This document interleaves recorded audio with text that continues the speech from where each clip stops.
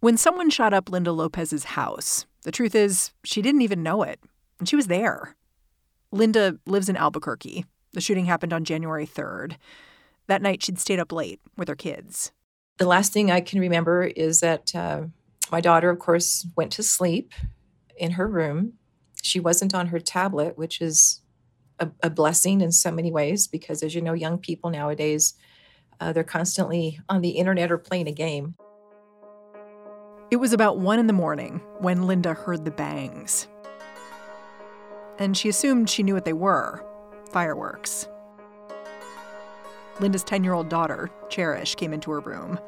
Cherish had her own theories about what had woken her up. She thought maybe a spider had plopped down on her face. They'd had spiders before. She'd felt something. She knew that much. She did tell me that she had felt like some sand or dirt on her face and on her nose. And I told her, sweetheart, it could be that maybe mom needs to clean the fan on top of the bed. It's not like I'm the best housekeeper in the world, so I thought maybe that's something that needs to happen. So she goes, okay. Then they went back to sleep. And about 6:30, 6:45, I woke up and proceeded to turn the bathroom light on because it's connected to my room. And I looked towards my bed, and on the wall, you could see what had happened. There was a hole in the wall above my bed. And then I looked to the left, and there was a hole through the closet door. I read there were 12 bullet holes in your home? Yes, 12 bullet holes total. When you said, thank God my daughter wasn't on her tablet, is that because she would have been sitting up? She would have been sitting up, which is normally what happens. Her room is right next to mine. And in the trajectory that the bullet had, it could have grazed her head if she had been sitting down. After seeing the damage inside, Linda threw on a robe and slippers, went out front. That's when she saw the garage had been sprayed with bullets, too. So she pulled out her cell phone and called for help. Linda works as a state senator, so she knew how to get the police chief on the line. And within 30 minutes, police were present, and I had to wake up the children because they were still asleep, and I let them know, got to get dressed because we're going to have some officers coming to the home. You've been working in politics for almost 30 years. At what point did it cross your mind that what happened to your house on January 3rd might be politically motivated? I'm starting my 27th year here in the legislature. I've had threats over the years, maybe via email, right? Or maybe somebody will leave a crazy message on my home phone number, the message machine. But it's never risen to this point.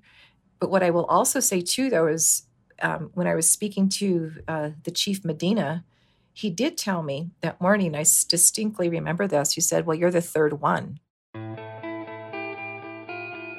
And I was like, I'm the third one? He goes, yes, 2 of your colleagues, 2 county commissioners, had also had their homes shot up before me. So I was the third one. Today on the show, a series of brazen partisan attacks in New Mexico are making one state senator rethink what it means to work across the aisle. I'm Mary Harris. You're listening to What Next? Stick around.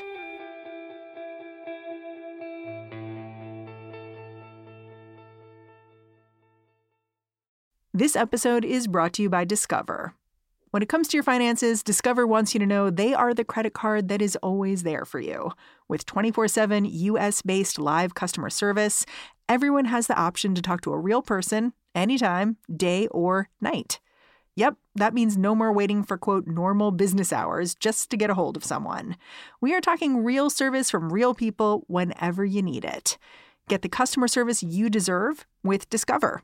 Limitations apply. See terms at discover.com/creditcard.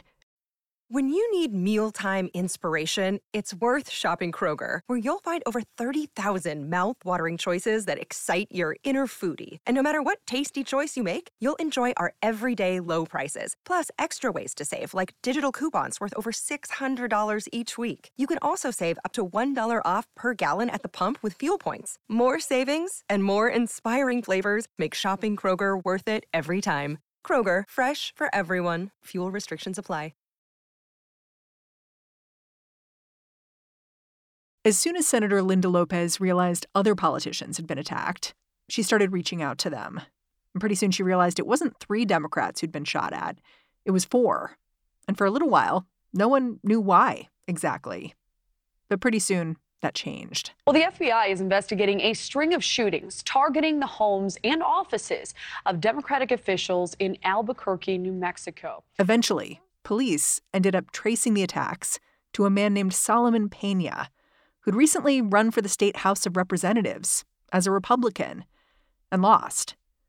Pena refused to concede, and he took to Twitter to claim the election had been rigged. Detectives claim Pena, a staunch Trump supporter who served 7 years in jail for burglary, sent text messages with the addresses of the homes of the 2 Democratic legislators and 2 county commissioners he wanted his alleged accomplices to target. Authorities now say Pena hired 4 men to carry out these shootings aimed at area Democrats. In addition to Senator Lopez and those 2 county commissioners, a state representative named Javier Martinez was also attacked at home. Lopez was hit last, and Pena allegedly attended that shooting himself. He was arrested on January 16th. Investigators say they've gathered cell phone records, firearms, surveillance footage, and witnesses inside and outside the conspiracy as evidence against Pena. When Solomon Pena was arrested, I wonder if you were surprised. Just grateful. Grateful that someone is and can be and will be held accountable for what happened. I still have many questions, to be honest, because I can see with our county commissioners, our county commission are the entity that certifies election results. So I kind of get it. You know, that's for those who are election deniers. They go first to the body that, certifies election results. And of course, that goes up to the Secretary of State's office after. And I thought, well, that makes sense. But where do I come in this picture? And I still have questions. Why? Why me? Why my family? I know you told my producer, you basically knew him because he had a big billboard near your house, and that was sort of the beginning and the end of it. Is that right? Yeah. No, that's it. There's this one major thoroughfare that goes through getting from the west side of Albuquerque over to the east side, crossing the Rio Grande. And you see the big billboard of, Solomon Pena running for House District, and see that every day.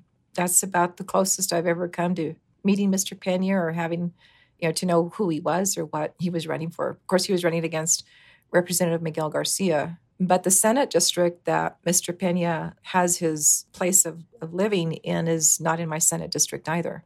He's in another Senate district. So for me, I've just been trying to piece together, right, where and why me.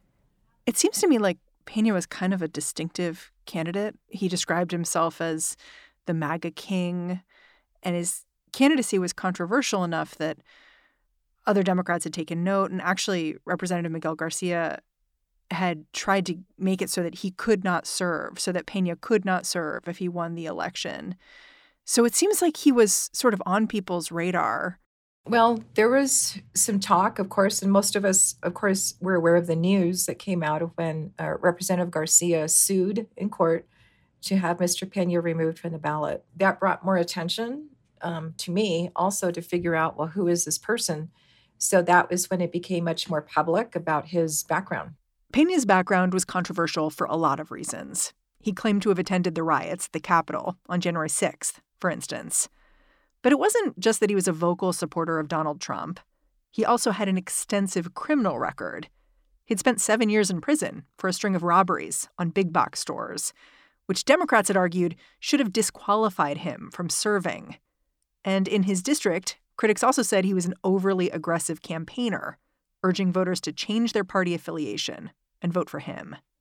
But a judge ultimately decided that Pena could stay in the race. What I have seen over my years is judges are very reluctant to remove somebody from the ballot. And I've seen that over the years. So quite frankly, I assumed that Mr. Pena would still stay on. And of course, that's what the judge decided. Eventually, Pena lost his legislative race. Yes. By a significant margin, like 50 points almost. Right. The district that he was running in as a Republican is a solid Democrat district. And I think he already knew what the outcome was going to be, quite frankly.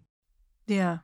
One of the strange things to me is that right after he was allegedly involved at the shooting at your home, Solomon Peña was elected to a leadership position in the county Republican Party. Yes. He was a county ward chairman. Yeah, for the districts, our county is broken up into wards.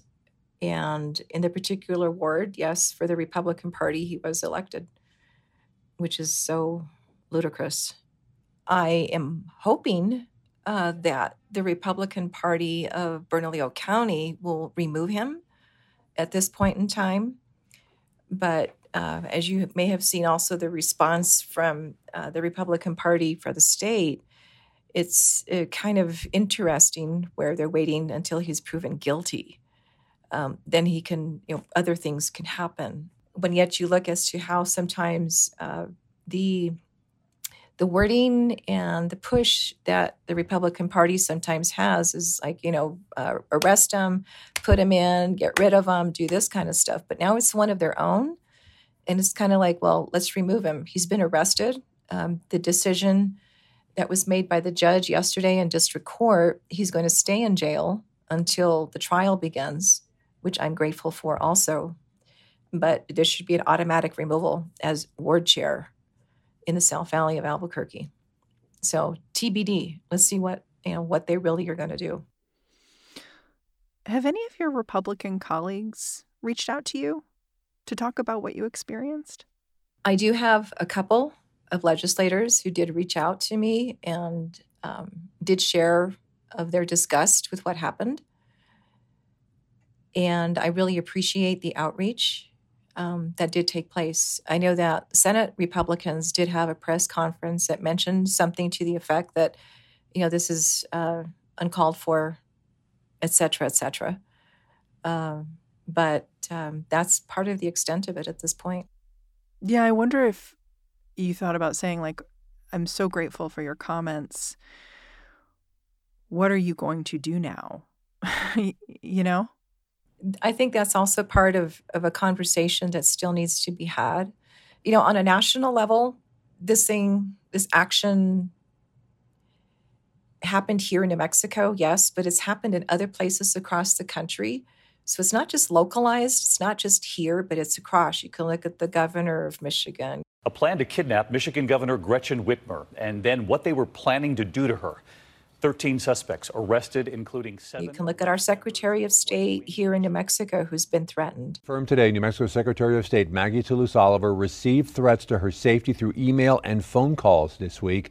And this is not the first time. She got similar ones. You can look at other secretaries of state, right, who've also been threatened because of this whole issue of election deniers. And that's kind of what happened on January 6th with the insurrection. For me, I just see it as it's a bigger issue across this country. So it's not just localized here in New Mexico, safeguarding our democracy. As I said before to some other folks in conversation, is I'm sworn to uphold the Constitution of the state. I'm also sworn to uphold the Constitution of the United States of America also. And apparently the National Republican Party they got problems. And if the national folks can't take care of it, then what are we going to do at the local level? After the break, how Linda Lopez plans to bring her personal experience to New Mexico's state legislature.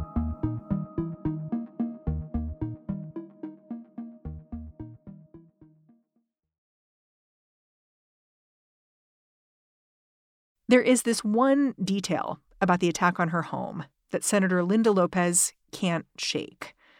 It's about how easy it would have been for things to have gotten much, much worse.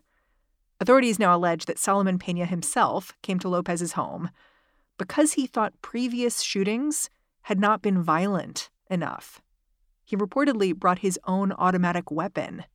And I'm not very familiar with guns, but he essentially had a gun that had a huge magazine attached to it, and it jammed while he was shooting at our house. If that gun had not jammed, it would have been a very different story of what would have been reported. For a politician like Senator Lopez, this detail lingers because it connects so neatly to her work. It's work she has yet to finish. I've introduced and sponsored co-sponsored legislation in the past, about reducing bump stocks and all the other stuff. And I just did this session again, too. Gun control legislation. Yeah, I had also promised to do this before this whole incident happened on January 3rd. But we cannot keep going the way we are. It's like an epidemic in this country. We have to come to some point where we can't use and should not be using guns as the end all, as a response. Like even for me, there was a question asked, this had happened. Somebody came up to me and said, well, why don't you go get some guns now? That way you can protect yourself. And that's kind of the mantra. And I said, no, I'm not going to do that. No, there are other ways I believe that we can have a discourse. But just because there's more shootings now, you have to arm yourself to protect yourself and your family and your property. There's that whole, what I call radicalization, right, of guns. Yes, the Constitution guarantees it to us, but how far do we go? And I am going to learn a lot more as time progresses because it's something that's hit close to home, very close to home. Yeah. Given all this, I just wonder if you're approaching your job any differently right now, especially since what happened is so tied to your work. It causes one, right, to be much more keeping your eyes open, kind of watching your back, making sure that I know where the kids are. They know where I'm at. So we're even more so now in constant communication. My neighbors also, I've just noticed that change, that we're all checking in. And I think that's the most important thing that we can do. Because what I also believe part of this tactic was to bring fear into the mix. And fear doesn't have a place in my home. Fear doesn't have a place in our community. They're not going to win on that. And if that was part of the intent of what Mr. Pena and his associates or whoever else is associated with this action that was taking place in our community, fear's not going to win. Are you sleeping in your house again? Oh, yes. I try and keep it as normal as possible for the family because I don't want for the fear to take over. We have conversations, I think, asking, for the three of us to be aware. But I don't want that control to be held over my family and my life, our lives. What was the hardest question your daughter asked you? Well, two of them, I should say. She did ask, why us, Mom? And the second that she has stated repeatedly is she says, I'm very lucky. And when a 10-year-old is able to do that, because 10-year-olds in my world, you're supposed to be a little more happy, more, thinking about many other things. But for this to be on her mind and to ask me those questions, it gives me as a mom trying to find how we work through this. And we're working on it. It's just one day at a time. We're still processing. And it's going to take a while. It's not going to be over tomorrow. It's not going to be over next week. It's going to take time. But we'll get there. We will get there. Senator Lopez, I'm really grateful for your time. Thanks for making it. Oh, I appreciate it. Thank you for this opportunity. Senator Linda Lopez represents New Mexico's District 11 in Albuquerque. And that's our show. What Next is produced by Elena Schwartz, Carmel Delshad, and Madeline Ducharme. We are getting a ton of support right now from Anna Phillips, Jared Downing, and Laura Spencer. We are led by Alicia Montgomery with an assist from Susan Matthews. Ben Richmond leads our podcast operations here at Slate. And I'm Mary Harris. Go track me down on Twitter. I'm at Mary's Desk. Thanks for listening. Catch you tomorrow.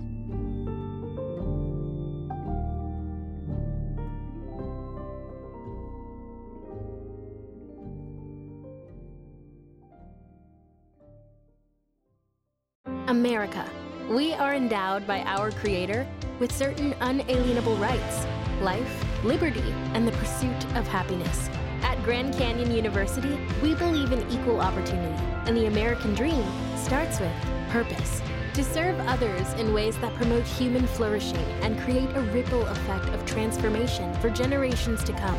Find your purpose at Grand Canyon University. Private, Christian, affordable. Visit gcu.edu.